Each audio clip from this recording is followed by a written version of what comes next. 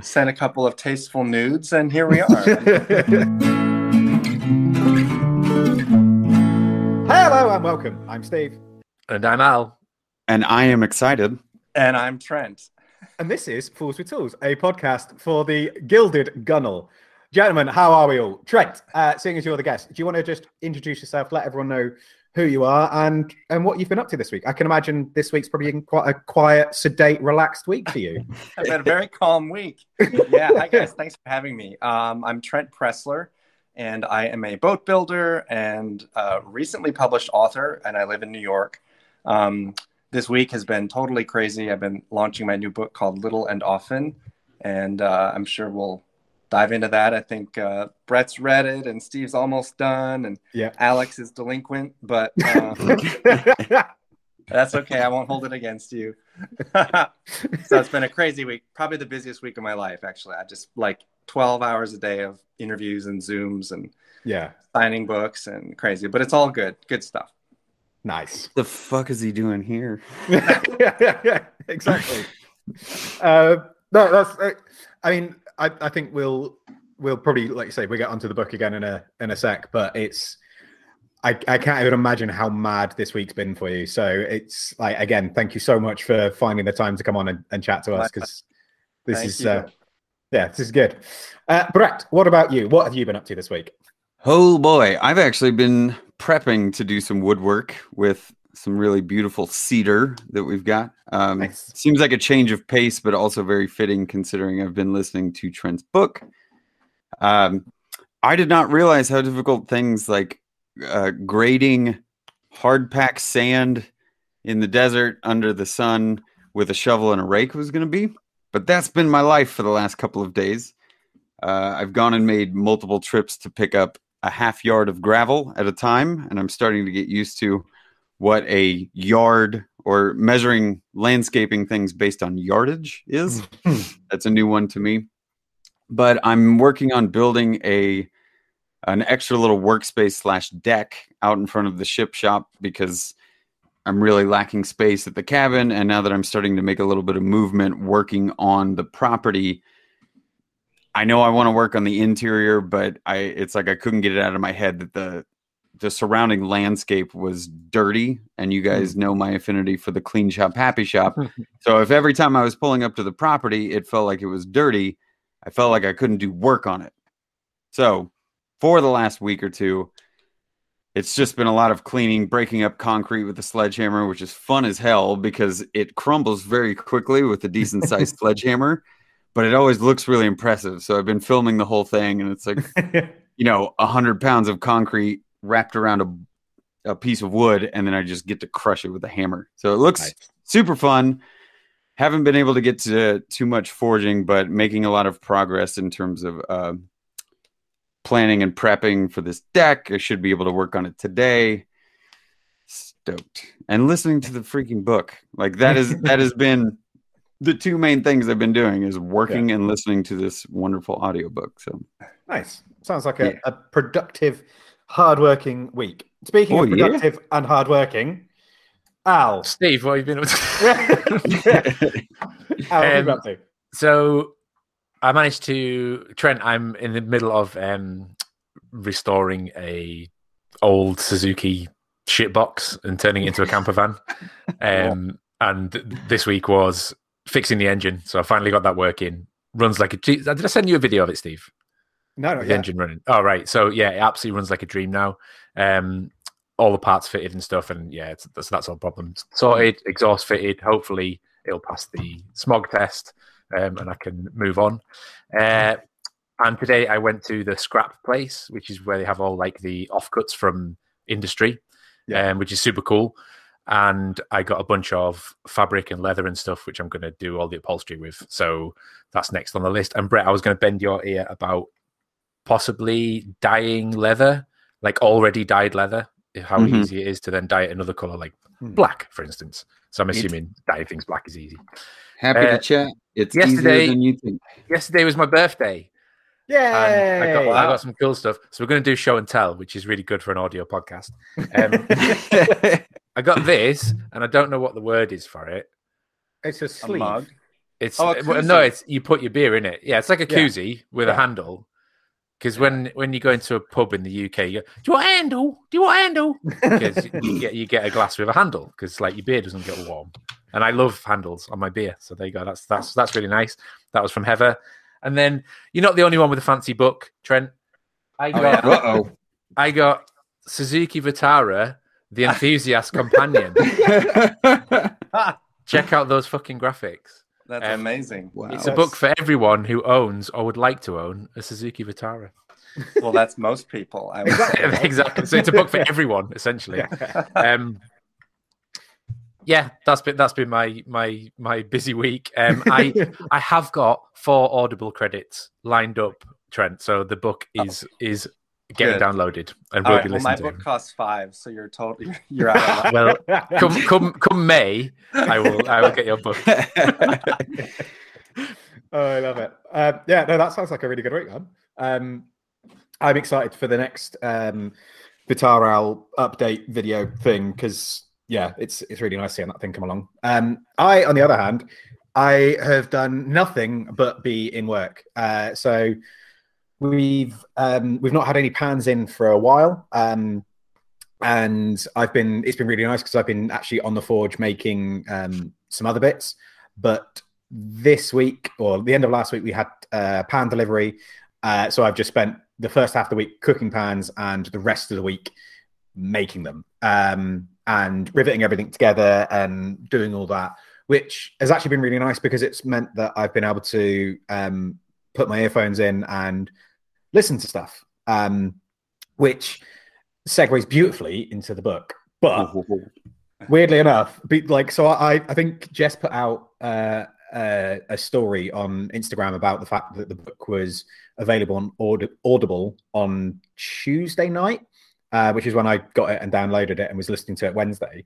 But Tuesday afternoon, I genuinely came home and I've been talking to one of my friends about like living situations and things like that. And I genuinely had been looking at my living room thinking like, because my workshop that I've got at the moment, I rent it off of a lady in the village. It's wonderful, but the floor is not flat. It's cold. It's wet. You know, I've got to, if I need the toilet, I've got to stop for 20 minutes, walk all the way back home, then go all the way down. And of course, if I come home, the dog gets really excited. The dog wants to then go out and play, and it's just it's not great. And genuinely, Tuesday afternoon, I was thinking like I could totally clear out like this downstairs area, get rid of everything. Like I don't need a big dining table. I don't need this. I don't need a desk. I was like, I could just turn this into my workshop, and then start listening to the wonderful book, and then find out that's almost exactly what Trent did, except on a much larger scale, and just got rid of everything. I did. Yeah, so it was kind of nice to kind of listen to that and kind of go like, oh, maybe that's not such a ridiculous idea then. Although my upstairs neighbors might complain a little bit. It's pretty cleansing. It's like, you sort of think about, do I really need this thing? Have I used this or touched this for the last year or two? Then why do I still have it? Why is it here? I like that part of the just, you picked it up and he said, do I use it? Do I need it? How long has it been? Whatever. And then you just chuck it. Yeah. Yeah. And I like the fact that there was like a few sentimental things that you're like, actually, no, I'm going to keep this, but the vast majority of it was just sling it. Yeah. And then I was 37 and it was like the accumulation of a lifetime of just, stuff. Yeah. Stuff, and there's things in life that aren't stuff. There's things in life that mean something, or there's photos or they're connected to your family somehow. But a lot of what we have is just stuff. Yeah. 100%. If we didn't have it, it would have fallen off that ship in the Suez Canal. Yeah. I mean, I think like it was an interesting listen. I think the book in general though, like it's really hard to describe because I was trying to describe it to the guys I work with. And I mean, the only thing that Al, my boss, picked up on was the fact that you worked at a winery and got very excited about that. But that's because I was a raging alcoholic. Well, I will say that it's I didn't want it to be pigeonholed as either like just a woodworking book or just a book or just a family dad book or just a death grief book. Yeah, but it's got a little bit of everything. And it's what I love though is like it's so, and I'm not trying to like give you a big head or anything, but like it's really, really well written. It was really enjoyable to listen to, and Matt, the guy that did the narration for it, did such a good job of emoting the how it was written as well, and it kind of catches you because you'll be laughing at 1 minute, and then the next minute you're kind of going, "Oh shit, I need to sit down for a minute and process this." It's yeah. Oh gosh, that's the ultimate compliment. The writer's whiplash, where you know if people will laugh with you, they will also cry with you. Yeah, 100%. And, you know, and I wanted to establish kind of early in the book, I wanted to establish myself as someone that the reader could trust, and I would take you through this journey, and it might be long and hard, but we'll get to the promised land eventually. And and Matt did such a great job. I've had a million people ask why I didn't narrate my own audiobook. And well, first of all, everyone I don't like the sound of my own voice, and I'm not a trained actor, you know, and I'd probably be like clearing my throat, and I have allergies. Who knows, right? My dog would bark in the background. And I'd be like, welcome to my book. It sounds like I'm in a trailer park or something. And, so it was important to me to have an actual trained actor read the book. Yeah. And so through a friend of a friend, I asked Matt Bomer to do it, and he did a beautiful job. And then this might be a little tangent, but on Tuesday of this week, I did a book launch event with Nick Offerman. Yes. And so we had like an online Zoom for an hour just to like celebrate the release of my book. And Nick is so cool. We all know Nick, right? Yeah. Okay. And he's Ron Swanson, but he's just like a titan of a personality and an incredible human being. And toward the end of our talk, like after, you know, we're pretty comfortable with each other, he brought up the audiobook, and in not so many words, he basically said he was jealous that Matt Bomer got read it. And he's like, how did you choose who got to read your audiobook? Was it based on good looks? Because and he said something like he owns a mirror and he knows that he was like 37th in line to read my audiobook. But anyway, I told him he could play my dad in the movie since he didn't get to read the audiobook. He was fine with that. I did like that. You had that little anecdote yesterday when you were chatting with Matt. I got a nice giggle out of it because you can just imagine Nick going, I am not a handsome man, but I'd like to read your book. Exactly. It's a great impression. Yeah.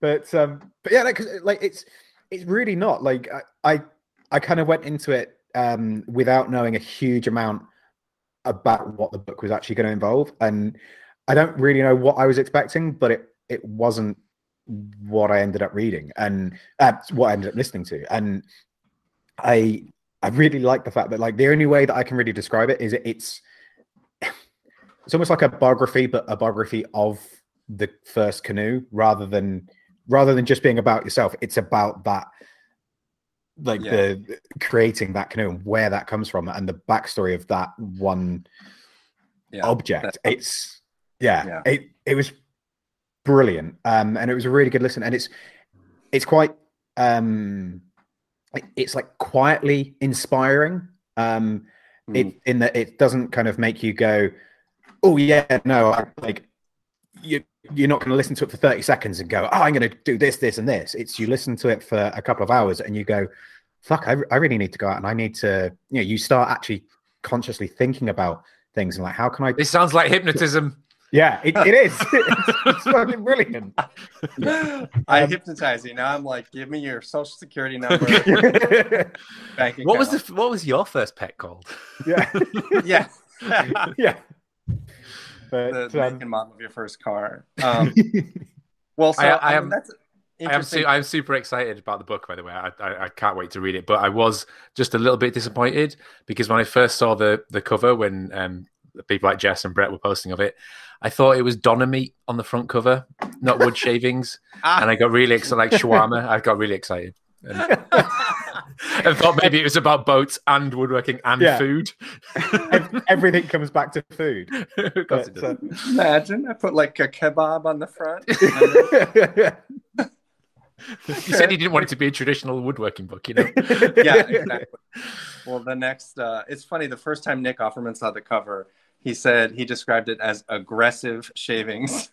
They are deep. They are a deep They're shave. like deep and thick. I think it's so strange. I'm sorry, Trent, to kind of interrupt, but it has to feel so strange to pour your heart out, write this beautiful story that is, somebody that meets you as, oh, he's a boat builder, and not realizing that once they pull that string, this story is everything that unravels. Right. What led you up to that point? And knowing now that you've given a very large portion of your personal story and journey to so many people that are now reading it, now everyone knows more about you than you do about them. So I get in these situations of feeling like I meet people that are more apparent in the social media space or just successful, wide scope, people know who they are. And then I talk to them and I'm like, I know so much about you and these dark, deep times and depressions that you've gone through, and you don't know anything about me. But I love that there is a shared journey and people can find these moments, like Steve has said. Yeah. You find these moments of like, I was raised Catholic, like pretty staunch Catholic for many, many years of my life. And every single time you had a moment of talking about the religious headbutting that happened back and forth within your family and friends, those were the moments that really got me. I'm like, oh, I know what that felt like when you bump up against somebody that goes, you're not supposed to do that as a nice Catholic Christian boy. Right. Why? Yeah. Right. No, I think that's an interesting point because, well, first of all, you guys are the first people that I've spoken to who have actually read the book. Aside from members of the press and media, I haven't recorded a podcast with anyone who had read it yet. They had it, but they were like, oh, I'm on chapter 1. And I'm So this is fascinating because you guys clearly, you've kind of been to the promised land. Although, Steve, you haven't done the last chapter yet, but just make sure you're alone when you go into the ending. It's one of those books, is it? Just don't have distractions around or people around. No, it's... that's kind of an element of being an author that I wasn't prepared for, which I suppose like other people, maybe like actors deal with stuff in a different way where they're in public and people think they know a lot about them, but really they just know like what characters they play in movies. Whereas when you write a memoir, you guys know a whole lot about me and I know nothing except your names basically, and that Brett has some really great tattoos and looks good in a tank top. But yeah. You've just made his entire year. Yep. Take that one. But you know what? That's actually a really beautiful part about it too, because by kind of being vulnerable and sharing my story, even though my story is hyper specific, like cowboys and ranches and canoes and woodworking and New York and wineries, that's hyper specific. And I think Jessie, our friend Jess, said something that like she didn't know how I did it, but that even though we had nothing in common, she felt a common struggle. She felt all the common issues that she felt completely in line with me. And so that's the beauty of storytelling. You can take something really specific and make it broad and make it like universally applicable, so that people feel themselves in the story, and then they can kind of go on the journey with me and find the healing at the end. I feel like it's... I'm sorry, Steve, go ahead. I was just going to say, like, I feel like because you're saying it's hyper specific, but because you've led such because you've sat in so many different camps and you've had such a varied life. There's things that like almost anyone can latch onto and can what's the word I'm trying to reach for? Like anyone can kind of empathize with, and I think it's a really nice thing, because there was a few times where you were talking about stuff and I'd suddenly catch myself thinking like, oh, that's actually like, I think the one that really got me was when you were talking about Caper being referred to as a farm dog. And like, I grew up on a farm, and as soon as you said that, I instantly knew exactly what you meant. or what was meant by it, and kind of ended up with a bit of a lump in my throat. I was like, okay, I'm just going to turn the drill press off and just take a minute and regroup my thoughts. And and I think it's really nice having, like you say, having something that people can kind of relate to. Yeah. Well, Brett, you were going to say something, and then I want to. Yeah.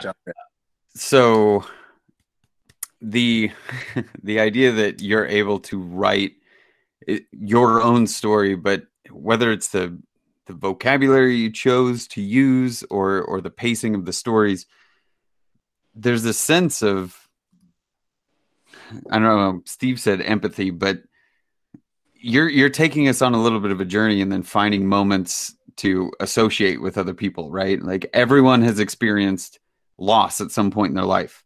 Right. So the way that you chose to write these moments of either self-doubt or the challenges, it feels like I can associate with those, even if they're not specific to my life. Even, you know, I came from a small farm town in Kansas and then went through metropolitan.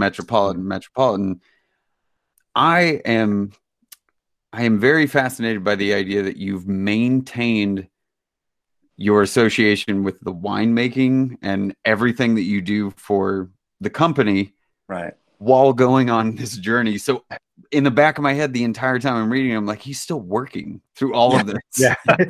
Because I think it's very often that people, especially in the maker world, like you really want to tell people like, hey, if you're passionate about something, you know, quit everything that you're doing and jump into it full time. Like you're never going to really embrace it until you just quit everything else in your life.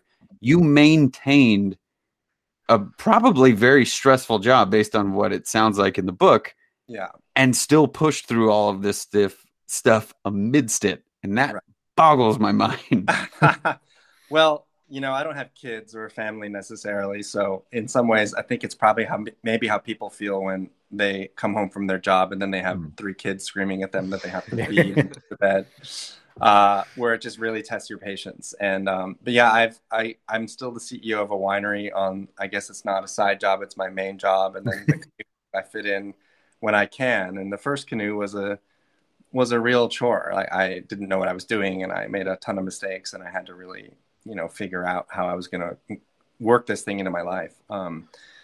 But you know, there's universal themes of the human condition that I think sometimes we don't necessarily put at the top of our priority for understanding. But like, there's a lot of different types of people, especially in America, which is a country that's ripped apart by a lot of things for a lot of reasons. And but we all want to escape. I've talked to so many kids that, you know, even in New York City, they grow up dreaming of getting away or just going somewhere else besides where their parents are. And so very early in the book, you know, I tell the story of how I kind of went back home to South Dakota and remembered how I had at one point wanted so badly to get out. And, you know, there's I tried to weave through a few universal themes of the human condition, and parental acceptance, of course, is something that a lot of people struggle with. And I've learned straight, gay, married, old, young, black, white, whatever, a lot of people struggle with to connect with their father. Yeah. Or to be accepted by their dad, or to, like, their dad was a mechanic and now I'm not. And there's a specific generational shift that I think we're all part of, because we're probably all around the same age in our 30s or 40s. And we were raised analog, and then we're the generation that had to go digital. Yeah. And so our dads, most of our dads or grandfathers were blue collar, worked really hard, built stuff, got dirty at work, and came home. But we're not necessarily, or you know, some of us are, but like, it's a different. A lot of people, I think, are living much different lives than their parents did. Yeah, I mean, there was a bit that you were talking about in one of the earlier chapters, and I genuinely I kept having to stop and write down notes because my memory is awful, and there was a load of stuff that I didn't want to forget. But there was a point you were talking about using your dad's tools, and it was this kind of feeling of like never being able to live up to the kind of idolized version that we all have of that father figure. And the fact that you didn't necessarily feel like a craftsman because you couldn't do that specific thing. Like, I mean, I've talked about this like image I have of my dad a couple of times, like the fact that he was a farmer that worked like 14 to 16-hour days, 7 days a week, 365 a year. And it's that thing for me. Like, it doesn't matter how hard I work, I will never feel like I can I will match his status, sort of thing. And because he's always been able to fix anything and everything around the farm, like it was this worry that I'm never going to be able to do the things that he did. Even though now, like, if I was to sit him in a forge and ask him to make a nail, like he couldn't do that, but in my head he can. In my head, he's still always going to be better. He's always going to be that kind of that goal to aim for and to strive to be like that. And I think like that kicked in most for me when I was working in IT, and I was doing a very kind of office based job, and then like my car breaking down. And even though I've worked on cars my whole life, like my car would break down, I'm kind of thinking like, dad would be fixing this, dad would be using his tools. And it's a really weird thing to kind of never feel like you're quite matching up to that that version. Just without giving away the book, Trent, what sort of instigated the first boat build? Was it something related to this? Was it a shoes you had to fill or something, or was it completely out of the blue? I'm going to build a boat. It was a little bit out of the blue. It was a little cuckoo crazy, but my father and I were estranged for a very long time and didn't really speak that much. And he had called me home for Thanksgiving in 2014. And when I got there, we had dinner, and he presented me with his tools and his toolbox. And then, and I kind of didn't quite grasp the significance of what he was doing. I saw that he was trying to clean out the garage, and he had stuff in different boxes and whatever. And I was like, oh yeah, okay, great. Sure. Yeah. All right. And he got very sick while I was there, and was in the hospital, and he had cancer, which I wasn't fully aware of. And, again, I was kind of blind to it, and I left, and I was like, oh, I'll see you at Christmas. I'll come back and get the tools. Don't worry. But when I got back to New York City, he died. And so I didn't have any of the conversations with him that I always thought I had the time to have and never did. And so when I came back to New York and I had his tools, I felt a real strong purpose that I had to build something with them. And I lived on the water at the time, on the Atlantic, and I wanted to, it's hard to even describe how I came to the decision, but I just wanted to build something, I think, that could help me explore nature and get out into the water. I'm afraid of the water. I can't swim. I'm terrified of sharks. So, like, in a way, it's like I build boats because I'm afraid of the water. That's smart. I just love the irony of, like, you've never really done any kind of woodworking. You can't swim. You're scared of sharks. So I'm going to build a boat because that's a nice, easy Just project. about mountain climbing, Trent. Yeah. Yeah, exactly. I'm afraid of heights, but I'm going to take up mountain climbing. Yeah. And part of me, I think, deep down, I wanted to maybe connect with the boy that I was when I actually had a relationship with my dad. Yeah. Because as a kid, we would always go hunting and fishing a lot, like constantly. And he had some old beat up canoe that him and his buddies had turned into like a duck hunting blind. And, that was sort of my first exposure to nature and exploring the outdoors. And so I decided to build a canoe, and it obviously 300 pages later. So, like, because I mean, obviously this book is like, say, it's kind of focuses on that first canoe. You've obviously built a number of them since then. At what point did you feel like you'd gone from being like because again, I don't want to talk too much about it and spoil the book for those that haven't listened to it yet. But you talk about that kind of feeling of being a bit overwhelmed and kind of in over your head, and that struggle of working with materials and tools that you've never worked with before. Yeah. After how many was it that you started to feel confident in your ability to be able to go, actually, you know what? I am a boat builder. I can do this. I can go to the lumberyard and not have to make up a name on the spot. Right.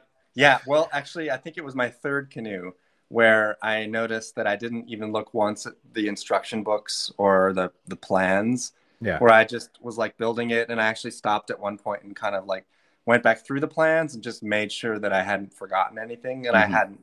But I sort of realized, oh no, actually I can do this now. And in fact, every canoe you make, you guys know this because you make stuff, but you get better at it, and you get better through your mistakes. And so the subsequent canoes were much better, and they keep getting better, and I keep getting more confident at doing it. So yeah, that's awesome.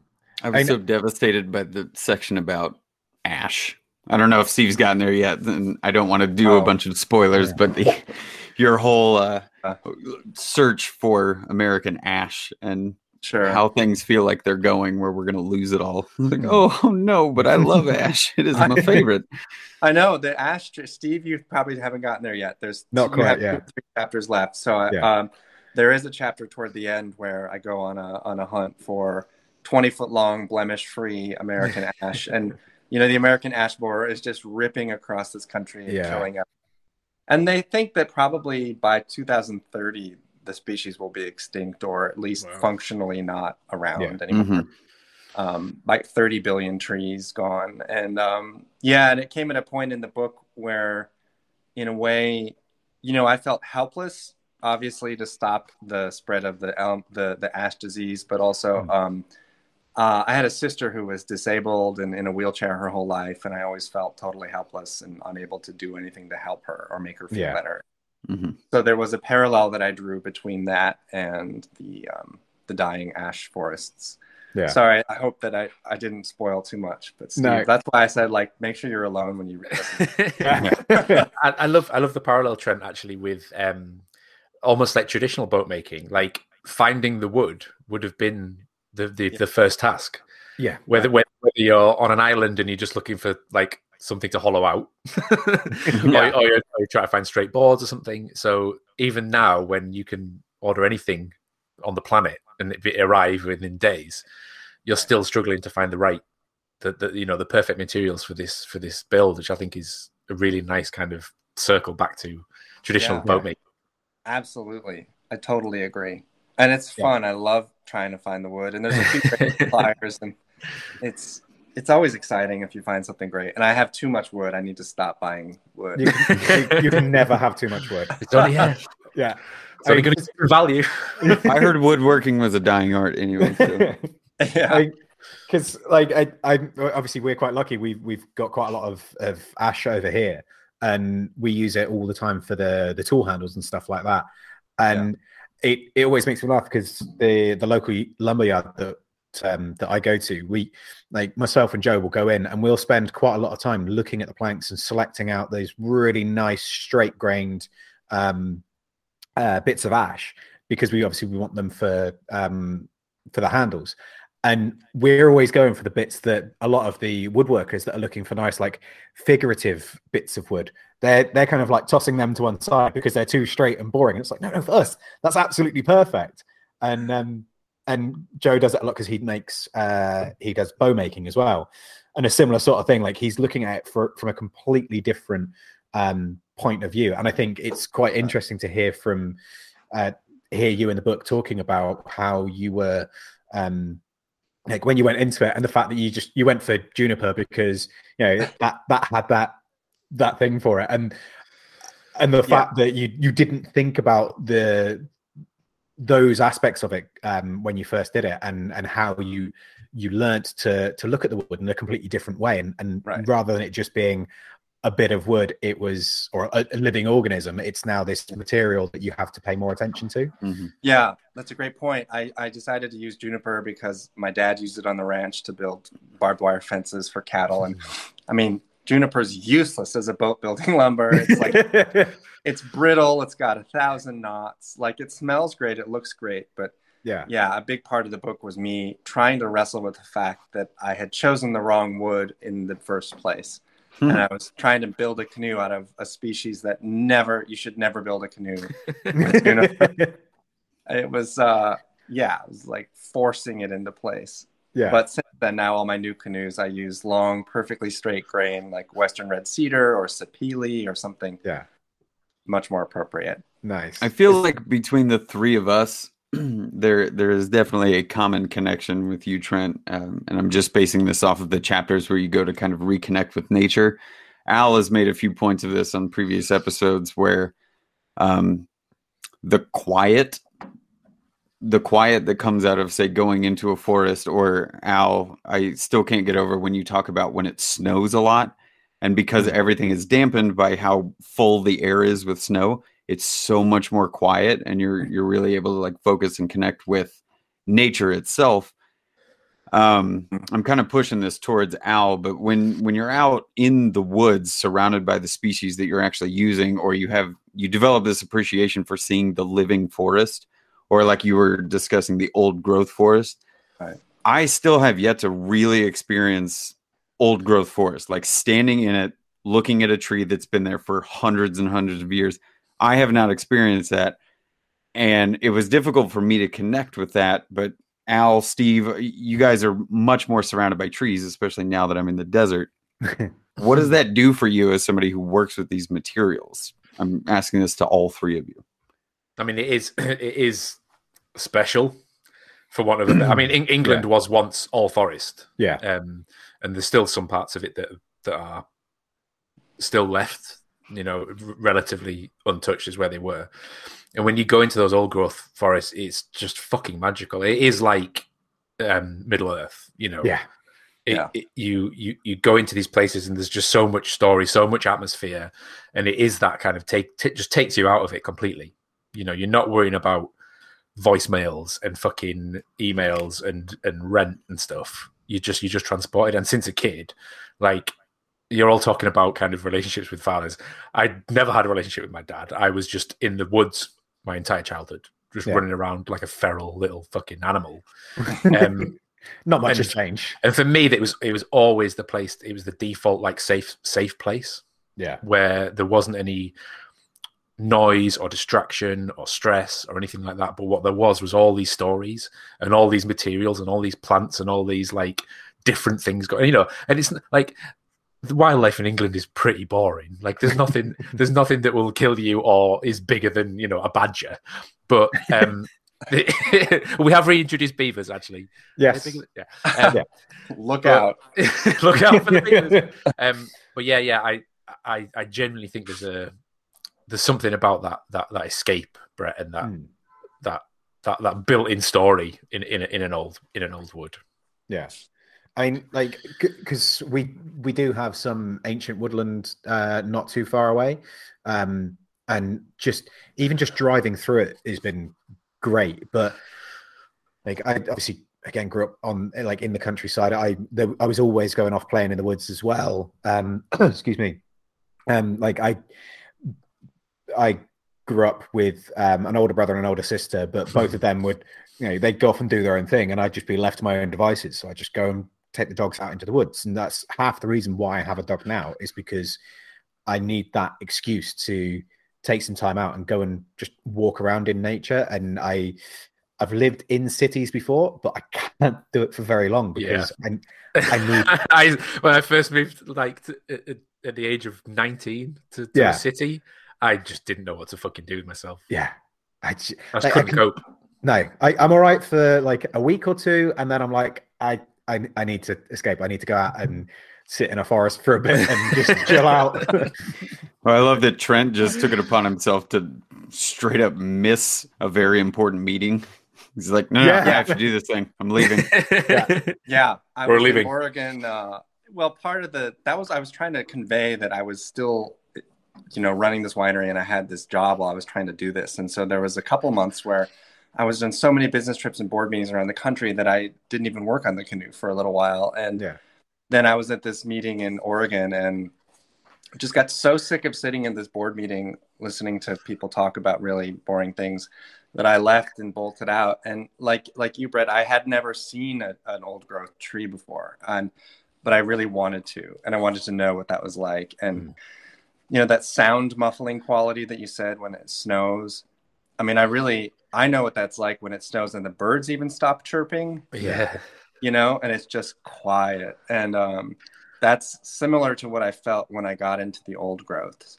It was like just everything was muffled, and it's hard to describe. There's almost like a weightiness in the air, like because you feel like the physical presence of other things. Yeah. You know that feeling when like your hair brushes against something but doesn't touch it? Mm-hmm. Right? So you know that like I'm an inch away from a surface, but I only know that because my hair feels weird. Yeah. That's kind of how it is like in an old growth forest. I always put that down to like humidity, but I think you're right. I think you're right. I think it's an ephemeral like atmospheric thing. Yeah. Like spirits or something.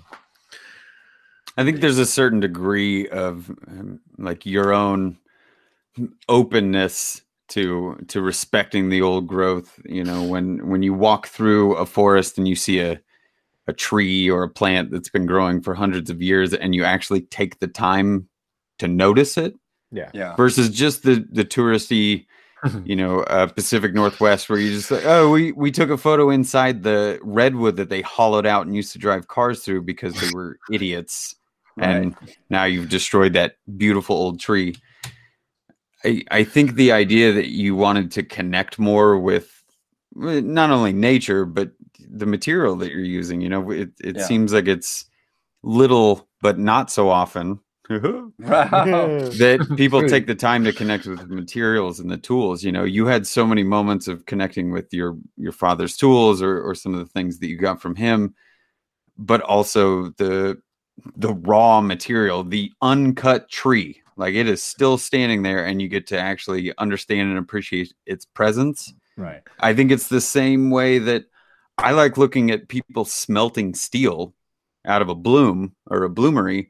Not that it's something that I think I'm going to do in the near future, but I'm getting to see somebody take iron ore and then create a usable material out of it. And it gives me an appreciation for being able to walk into a steel store and go, I would like 30 feet of that, please. All the work that's gone into creating that thing over 1,000 years to get to this point of technology, I just get to go in and swipe my credit card and walk away from it. And as long as I can maintain the perspective on it, it gives me more of an appreciation for, say, what Steve does in the Forge, where even though they are a production blacksmith shop, every single guy that works there has an appreciation for the old world ways of doing things, or they're all knowledgeable in it. Steve can tell me 1,000 things about blacksmithing that I haven't even become educated on yet, because he's taken the time to learn a lot of the traditional ways of doing things. I think it gives Steve, I'm projecting, but I think it gives you a better appreciation for your craft and more of a connection to the old school ways of doing things. Yeah. I think it's fascinating as men that we have some innate desire to connect with what guys have been doing for thousands of years. Yeah. And maybe we don't express it that way, but like, you know, people have been, I mean, I should say men and women, but people have been forging steel since when? Thousands of years. Right. And I know that some of the research I did for my book, you know, I learned that people were making canoes out of animal skins and whatever materials they could find thousands of years ago. And canoes were invented in different parts of the world, independent of each other. So they found fossilized remains of canoes like Greenland kayaks up in Greenland and Inuit canoes in Alaska, and then Polynesian dugout canoes and that they paddled over to like New Zealand. And like, so people around the world, totally with no communication and no idea that there were other people in other parts of the world, invented the same thing. Yeah. And I wonder if, you know, like with steel and melting iron ore into steel, was it just one guy that did that? Or... It was Mike Steele. Max Steel. Yeah. In suburban Cincinnati. Yeah. but the connection to the craftsman in the past, I think, is crucial to finding inspiration in your day-to-day work. Yeah, I do love that that sort of visceral animal side of it. The first boat I built actually was a coracle. I don't know if you nice. have a coracle in the States. No, what is that? I think Native Americans had it's ridiculous. Yeah, it is ridiculous. I think Native Americans had something called a bull boat. And basically with willow? With willow. And it used to be like animal hide. And there's basically like a turtle shell that you wear on your back. Yeah. Yeah. So it's like a one-man boat, and the idea is that you can build it relatively quickly in an afternoon. So if you need to go fishing, you can build a one-man boat with some willow and one animal skin, one buffalo skin or one deer skin, I presume in Wales. It's a Welsh boat.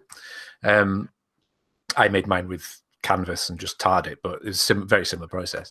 Yeah. But it was that really basic, you're just bending wood.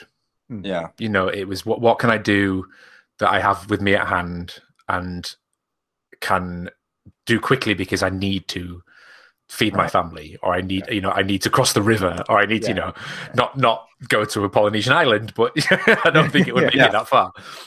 They're so fucking impractical. Basically, you have to it's only big enough to kneel in, and you have one paddle, so you're kneeling in this thing which is like top heavy, and it's just all about like balance. But it's super simple, and it's like really rewarding thing to do. If you honestly, Trent, if you ever have you probably will never have a day off, but if you ever have a day off, build a coracle in a day. It's super fun. I'll build a coracle. Yeah. Is that what people used to get from mainland Europe to discover the UK at some point? It was Mike. Person. It was that guy Mike again. Mike Steele in his figured it out. Steel-skinned coracle. Yeah. Well, think of the mind frame of that dude. Whenever it was, whoever built the canoe and decided to go into the great blue ocean with no idea that there was land. I mean, you have to be at some desperate wit's end, or crazy, or just super brave and don't give a shit. But I mean, I cannot imagine the mindset of guys that lived thousands of years ago. It's like the opposite of a flat earther. Yeah. That's right. But yeah, because I think like it's a really interesting, going back to like the like literally going to the start. Like me and Joe have talked about it. When we first started doing the videos, we wanted to do a video series where we literally, like Joe, I love being on the water. I've always wanted to build my own boat of some description. Because when I was a kid, I used to have it was a cow like foot wash thing. It was like a plastic thing that you could fill with water to wash the cow's feet in, when we had like foot and mouth and stuff like that. And and so we just kind of emptied that out, and we were building a massive slurry lagoon that just filled up with water. And I had so much fun as a kid for like 2 summers, just taking this foot bath out into the slurry lagoon that was just filled with rainwater, and just Steve, this sounds like one of those PSA videos that they show you at school about people dying on farms. Yeah, like, you definitely don't want to do it. A little kid getting into like the slurry tank. Yeah. It's all right, it's fine. It was water. It's not slurry. It's all good. But yeah, so I've always wanted to build some kind of boat, and Joe that I work with does loads of bushcraft, and he's always wanted to do a birch bark canoe, and we both get so excited about the idea of one day being able to take enough time away from production work to do a video series where we don't just make a birch bark canoe and do all of the stuff around that, but we actually go off and make all of the tools that we need to make the birch bark canoe. So, we make our own axes, we make our own throws, we make everything, and then kind of build it up from there. And yeah, I think like it's a really interesting thing, like seeing how far back you can go without completely being ridiculous. But Well, no, I mean that's they found tools in Maine, buried in some site that they think was like a work site, Yeah. and they carbon dated them to 450 years ago, or no, not four. Yeah. Anyway, really old. I forget. I have to look that up. That's But old by American standards. Yeah, it's the Yeah, same. old by That's I grew up American in was older As than old as my that. house. Yeah. maybe it was 400 BC. But anyways, they found adze and axes and all kinds of Yeah. things that were used to hollow out dugout canoes. Awesome. I think it'd be awesome to build your tools first and then to build the Yeah. canoe. I have not built a birch bark canoe, but I've seen a couple guys online that have, and they are so beautiful. Yeah. I mean, it's crazy, and it's next level stuff. I mean, they're ripping out spruce roots from the ground to use as thread. Yeah. I mean, it's just hardcore, and I'm certainly not patient enough for that. Trent, I have to ask, and not to use Nick's title of his book, but do you think that paddling your own canoe as an analogy for life, you clearly set out to do this project, everything that the book is about leading up to your journey of building the boat, but now that you're doing it as a side business or a side hustle, Mm-hmm. do you think subconsciously it's like not only did you need to be able to build, control, and then set out on your own, putting the boat on the water as a test to yourself, but now are you kind of giving other people that same opportunity? I feel like Nick's whole approach was learn to build the thing so that you can go venture out on your own. Yeah. And yours, I don't want to totally just throw a bunch of shit your way, but this idea that you're able to get away from everything. Yeah. And venture out or go Right. have your own control over your world, which is building your boat and then paddling it out. Right. I think that, first of all, the canoe can be, I think, deeply metaphorical. So I know that not everyone is going to build a boat who reads my book. But I do think that there is an element where you're right, where I maybe am trying in a way to give people the ability or the courage to find their canoe, and whatever that is, maybe they need to do something in their life or build something or fix the leaking roof. Maybe it's not even building a canoe, but doing something that helps them find a sense of identity and purpose and makes them feel busy and makes them feel like they're moving the pegs of their life forward. When you're doing those in like grade school gym and you're climbing up those peg walls, and like you have to just put the next peg in and the next peg in and the next peg in. And like if you start thinking about leaping up and putting a peg in 10 rows up, you'll absolutely fall and break your leg. So there was an element to me toward the end of the book where I felt like when I finally had paddled my own canoe, that I realized that the canoe was my freedom. Mm-hmm. And I used to think that my freedom was external and my freedom would come when like other people said I was good enough to do XYZ, or that the church accepted me or dad accepted me. And by the end of the book, I realized that I loved and accepted myself first and foremost, enough that I finished this boat. And so that was like the liberation moment for me in my life. And Mm-hmm. with that understanding, all this like inexplicable pain inside me somehow evaporated. And I just felt like free. I felt like my own man, like a whole person, that I was not in full control, because everything can go wrong and haywire at any moment and nothing's perfect, but that I was able to navigate the imperfections and kind of ride that wonky willow boat with the deer. Mm-hmm. I feel like so often in the maker community too, and I know I kind of talked about this a little bit ago, but people are trying to find purpose, and you want them to jump in full on and embrace their passion of wanting to make things or wanting to build their canoe, in quotes. But to me, the associations I was able to make reading your book was more about finding that self-worth. So I'm glad you're kind of confirming that. Right. It just makes more and more sense when I meet people that are emotionally connected to their work, but also understand what the real impact. It doesn't matter what I make. It's the fact that I took these steps to have a forge in the middle of the desert. Like, it is difficult for me to describe to the generic person like how I got out here and why I'm doing what I'm doing. But I know the journey that brought me here, and I'm proud of myself for making it. And it doesn't have anything to do with whether or not I can make a knife or a sword or an axe or whatever it is. Yeah, Steve, we giggle about it all the time. Like, I don't really want to make a knife because it doesn't have anything to do with making a knife and that justifying me as a blacksmith.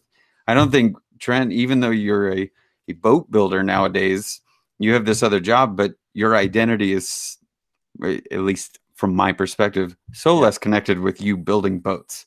I'm now just fascinated by you as a person and the journey that got you to making things full time.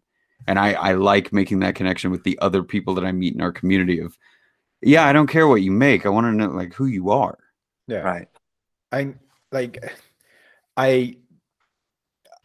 One of the things that I kind of picked up on, Brett, when you were talking about it before, about giving like the book and that process, giving people permission to go out and do it themselves, I think is a really important thing, because there was something that I picked up on whilst listening to the book.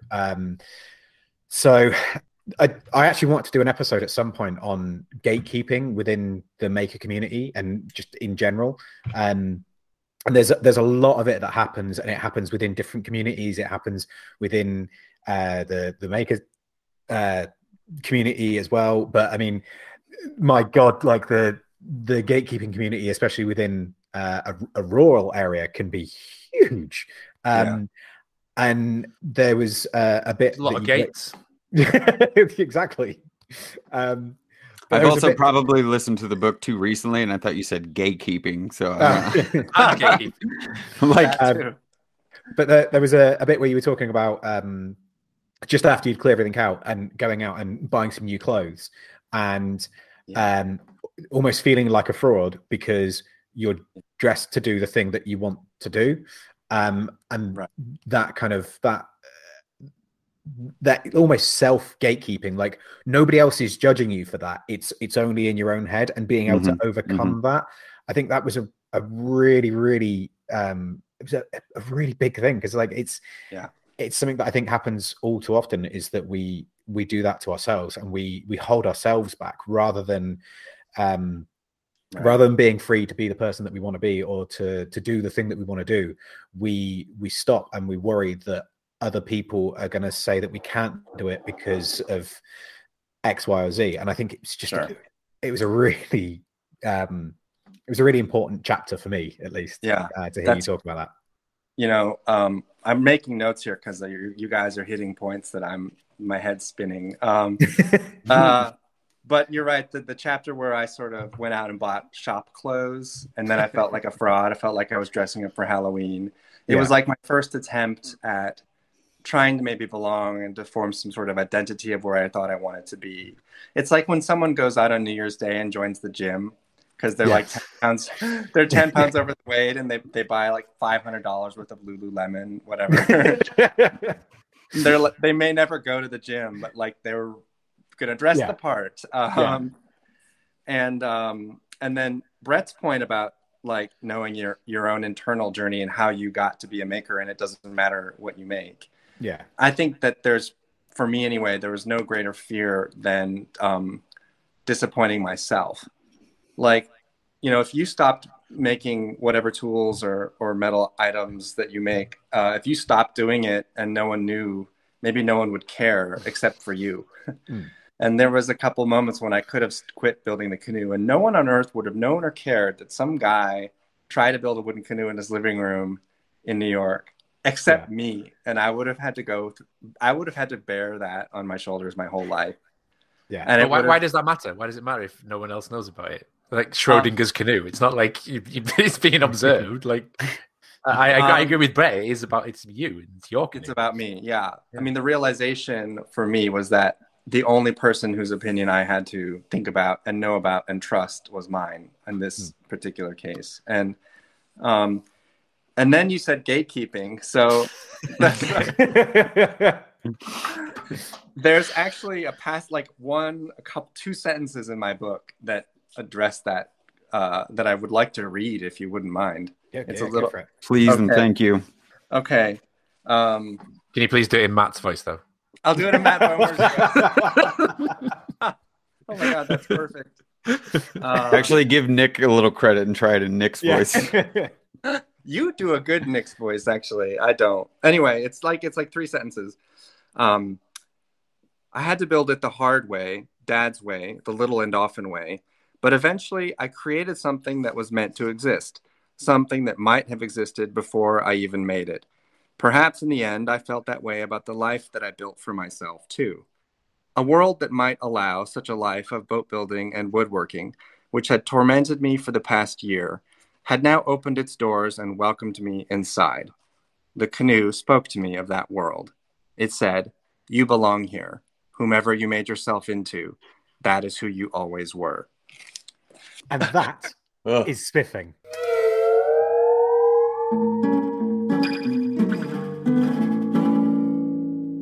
People that we think that are spiffing. Well, it was Brett or Al, Trent, Steve, because it spells boats. Oh, But it doesn't. It spells bats because there isn't anyone called Or. Yeah. But bats. Bats. Brilliant. It's like boats, but it's bats. This is what I have to go through every week. Oh, you've got to go through it. Which means, Brett, you are first. Who would you like to yeah. start So with? I believe this is a respiff by way of Steve. And it's long overdue from my end because I know I met Keith a couple of years ago. I believe at Maker Faire when I visited the Modern Forge area. First time I also met Jeff and Jesse and Cliff and all those guys too. But you know, I was with Jimmy, and everybody wanted to talk to Jimmy. So anyway, Everyone likes Keith- a cue. Yeah. boy. So shipwright skills. Yeah, nice. Steve, I Nice. know you're Yeah. aware, but Oh, Keith. Yeah. Keith, super talented, super nice guy. Genuinely, like we just started chatting a lot more. Trent, I think it was around the same time that we started chatting a little bit more. I just started to realize, like, God, there's these guys building all the things that I'm fascinated with in terms of nautical, like real nautical stuff, not just I hung a pulley on my wall because it looks neat. And you know, I'm becoming more and more fascinated with the people that, like, he's making his own pulleys and, you know, the little blocks. And oh my God, between you two and now I'm starting to find more and more people that are talk about just the accessories and maybe not even the shells or the hulls of the boats. It's the approach to making these things that are beautiful handmade items that are just a facet of the bigger picture. Right. I think he's doing a fantastic job. I got a little bit of an insight on his the stairs and some of the interior work that he's doing right now for one of the clients. And boy, howdy, is he just a talented guy. So Yeah. it's Keith Mitchell. His Instagram is Shipwright Skills. Everyone should know who he is and what he does. I actually, this is not my spiff, but I can just second that because I asked Keith to make a bull ring, like a toe ring for the front of my last canoe. And he forged it out of bronze and then stitched leather around it with baseball stitching. It's absolutely gorgeous. And it was just like this perfect cherry on top of my canoe. And he was so amazing. talented. And he's the loveliest bloke as well. He really is. I've only got to meet him once, but he's just so. Yeah, but like, how do you get that in that crew of scumbags, and then suddenly he shows up? I think. There's a nice one. I think I've seen that on your Instagram, Trent. Is it like almost like a Yes. horseshoe? Yeah. Yes. Oh, so nice. Yeah. How good does that look? I actually posted it yesterday. Yeah, Steve drooled over it in his stories. Yeah. I did drool over it in my stories. Yes, you're right. It's not woodwork, so you know it's nice. I've already forgotten the order. Al, Al. you're next. Yes. I've got a twofer, but I'm going to save the other one for A or B. Cool. So I know I spiffed the Skid Factory a while back, but I think it was just really pertinent just to bring up on the back of Trent your kind of story in your book and how making and creativity is kind of almost saved you, taking you places that you wanted to escape or giving you an outlet or, you know, allowed you to kind of rekindle relationships or think about things in a different way. Yeah. These guys are like 100% like Aussie bloke. I don't have any emotions. Everything's a Sheila and a beer. Everything's a laugh. Let's just put big engines in cars. Whee! Right? But this episode, to completely out of the blue, completely out of character, Al just started talking about mental health and creativity. And there was a really, really interesting spin on things which I'd never heard before. And it was about sort of making creativity not always being the answer. And I think a lot of people turn to doing what we do as a way to escape or as a means to have an outlet or express yourself, you know, because you struggle to do it emotionally because you're a man and can't. And he actually talked about the flip side of that and the danger of that, and taking things on can make things worse. And trying to do something, especially something you've not done before, like making a boat, or you know, it can be a nightmare, and it can be stressful, and it can be a whole new level of things. And it was just a really, really heartwarming piece to the camera. Really, as I say, really out of character. It was just, but very, very honest, and I really appreciate it. So, if you don't like big liter V8s and Australian cars, it doesn't matter. But just go watch this week's episode of The Skid Factory, because he talks about the problems of taking on a project, i.e., doing up a car, but then the pitfalls of relying on kind of making and creativity as a means to much deeper problems. Yeah. Because as I say, I've only ever heard the opposite of that, which is like, oh yeah, making has saved me, making has done this, blah blah blah. You know, but I think it was really honest and really interesting. Yeah. The Skid Factory, is that The Skid Factory? Yeah. okay? Cool. Yeah, on YouTube. Yeah. Okay. Nice. That's knowing those guys, that is quite kind of. Well, it took me like it threw me for six. It was totally out of character, but yeah, it was great. Nice. All right. That's a good shout on. Nice one. Trent, what about you? Who would you like to give a shout out to? Well, first of all, just to say the Skid, that's interesting, and I want to listen to the Skid Factory, because there were moments in my book where I lost my mind and I went crazy and had these just outbursts, and it was a lot, and it probably was too much, and I turned out okay, but it's also one of those things where they're like, as seen on TV, and do not try this at home. Yeah. Stubbornness is a virtue, Trent. Yeah. Exactly. So I'd like to shout out a bowl carver in Maine. Her name is Danielle Rose Bird. And her Instagram, I think, is Danielle_Rose_Bird, and it's BYRD. And she has a new book out that actually came out the same day as my book. And it's called The Hand Carved Bowl, Design and Create Custom Bowls from Scratch. And I bring this up for two reasons, because authors we have to promote other authors. It's an important part of the creation of books, which is like a sacred act in human history. Yeah. And I know how hard it is to make a book. And I know that she put a lot of work into this. But also, I took a bowl carving class from her. I think it was 4 years ago in Maine, along with Jason Thigpen from Texas Heritage Woodworks. And she makes the most stunningly beautiful bowls. And they're all with hand tools, 100%. Same. The feet. The feet. Like, her bowls are mind-blowingly good, and not a single power tool in any of it. Good. It's like ceramic, but it's not. It's wood. Yeah, it's blowing my mind. Yeah, so beautiful. And so she had me, and there were 5 other guys, and Jason. We had to do like a sample bowl over the course of a 3-day workshop. My bowl looked like, I don't know, a dinosaur threw it up. It was just like twisted and contorted and cracked totally. I mean, it's like she makes it look so easy. Yeah. And our bowls were just terrible, just shockingly terrible. So you get some aggressive shavings though, Trent. You'll like. Yeah, I got some aggressive. I saved those to put on the cover of my book. But the sort of meta part here, we were texting earlier this week, and she said, would you have believed that 4 or 5 years ago when we met in Maine and she gave the bowl carving lecture that like we would both have released books on the same exact day.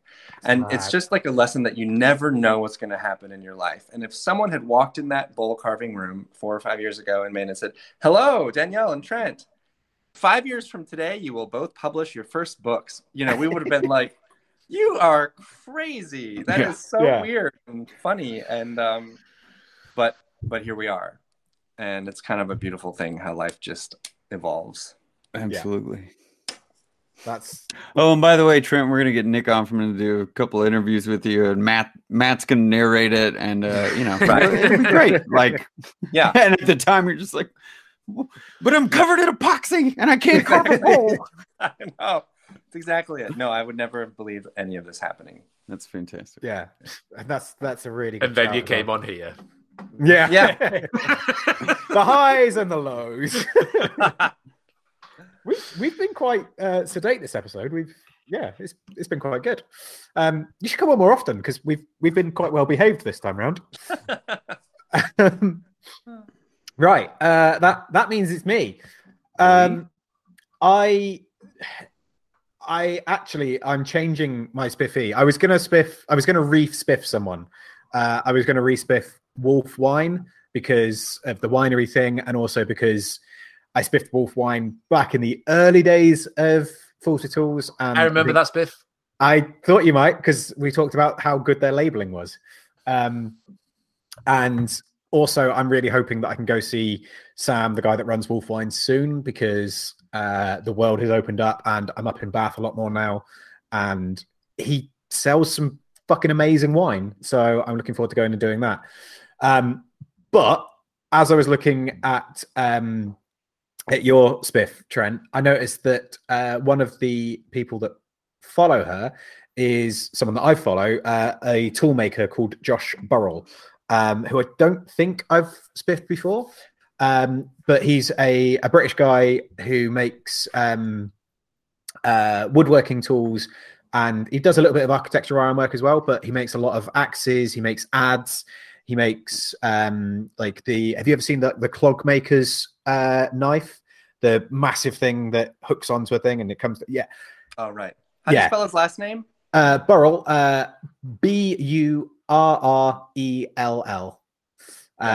J.L.Burrell. Josh Burrell is he's a fantastic smith. He's really, really talented. He does a lot of axes and adze and old patterns that aren't produced anywhere else anymore. Does a lot of forge welding stuff. He is very, very good at what he does. He's also just got a new touch mark, which has a badger on it, which just makes me happy because it's a badger. Oh, wow. This stuff is amazing. Yeah, he does some really, really top-notch work. I hope at some point to own some of his work, but yeah, no, that's Josh, and I think everyone should go check him out because he definitely deserves to be way more, or to have way more followers than he has at the moment, because the work he does is just brilliant. So yeah, that's Josh. Right, which brings us to the AOB. And I was going to ask if anybody has any AOB, but I know for a fact that Al, you have some. So do you want to go first? Yeah. Obviously, we've talked about Nick Offerman a few times already in this episode, but I think if anybody doesn't follow Nick's woodworking story or know about his story, I think it's really important that you do, because he's not Ron Swanson in real life. No, he's the opposite of Ron Swanson in real life. Yeah. And when I first bought Good Clean Fun and Paddle Your Own Canoe, it was a real eye opener for me. And then seeing what he's doing at the wood shop and kind of his approach to, I don't want to say diversity because it just sounds so wanky, but in a community where it is, let's face it, a very fucking narrow demographic, right? Yeah. I think the way that Nick is approaching it and being inclusive and telling the stories of the creative people that work for him and make the workshop what it is, I just think is incredible. And I think it's a sort of benchmark for this community in how we should be behaving in general. But also just the stories are all great, and everybody's got a personality and everybody's got a story to tell, and it's not about CSR. It's just about kind of what it means to, like you're saying, Trent, understand wood and understand the stories behind it and why you make things and why you make things in a certain way and why everyone's is different. You know, why Brett makes something the way he does, why Steve makes something the way he does. So if you don't follow Nick, please do, just because he's great. Yeah, that's a really good shout, man. Well done. And I wish someone had told me that, because I just thought he was Ron Swanson. Yeah, the character. Do you know what I mean? If someone had said to, like, if like Jimmy had said, "Oh, by the way, he's actually this amazing guy," and you know, but you get this impression when someone's an actor that is also who they are. Yeah, yeah. You forget they're playing a part rather than being who they are. In my book launch talk with Nick, he brought that up. He said that the character Ron Swanson gave him a passport to have a voice with people who he could maybe change their minds. He said Ron Swanson reminds everyone of their jackass uncle who's like a racist bigot, like weirdo in the woods. Yeah. And so if Nick Offerman as Ron Swanson says, "Hey, you know what? Maybe gay people are okay. maybe black I can do woodworking." Yeah. And it has a special authority to it because people are like, it's unexpected. It's like, oh, well, Ron Swanson says that we're all just humans, then I guess we must be humans. Yeah. It was a really endearing part of the conversation because he recognizes his power, the power of celebrity and his role to, help people. That's a good point, man. Actually, on that, I know the book launch kind of Zoom hangout with I nearly said with Ron then, with Nick was a ticketed event. Is that going to be up and available for people to view after the fact, or is that a one-time live thing? It was a one-time live event for people who bought the book. Okay, cool. But I might talk to the publisher and see maybe we could post it again and do some sort of a book promo again. I'm not sure. Yeah, I was just thinking. I didn't find out about it until last night when Mark from Deer River Craftsman was like, "Oh, yeah, I'm going to be watching it. It's going to be really good." I was like, "What? I didn't know about this." But yeah, I think I already from what Brett said about it, like there's bound to be so many good little kind of nuggets from that I think people would find interesting. So maybe I will. I'll ask them if I could get like a permanent link to it, and then maybe do another promo or something where if you buy the book and you can get access to the video or something. Yeah, awesome. Yeah, it's a great chat. Yeah, cool. Right, unless there's anything else, Trent, where can everyone find you on the internet? On Instagram, I'm Pressler Woodshop. So my last name is Presszler Woodshop. Same thing with my website, presslerwoodshop.com.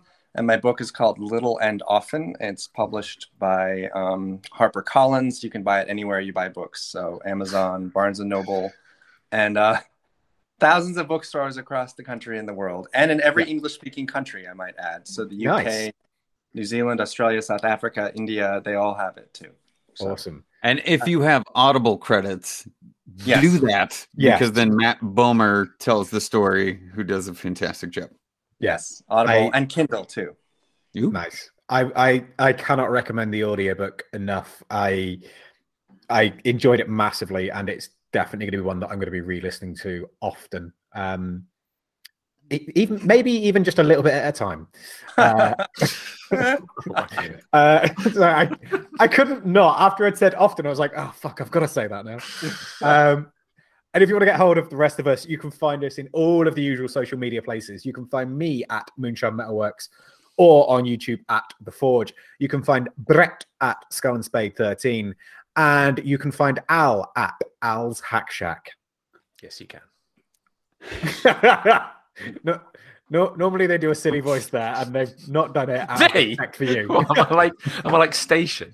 If you want to find us as a group, Fools with Tools everywhere. Just Google it. It's fine. So until next time, Trent, thank you so much for coming on. This has been so much fun. And thank you, Trent. Yeah, and thank you for just being you and doing what you've done. It's been an absolute pleasure. Thanks for having me. It's been so fun talking to you guys. You're more than welcome. He's right. never coming back. What did I just We are do? all getting blocked. Until next time, we love you all. We'll see you then. Bye. Bye.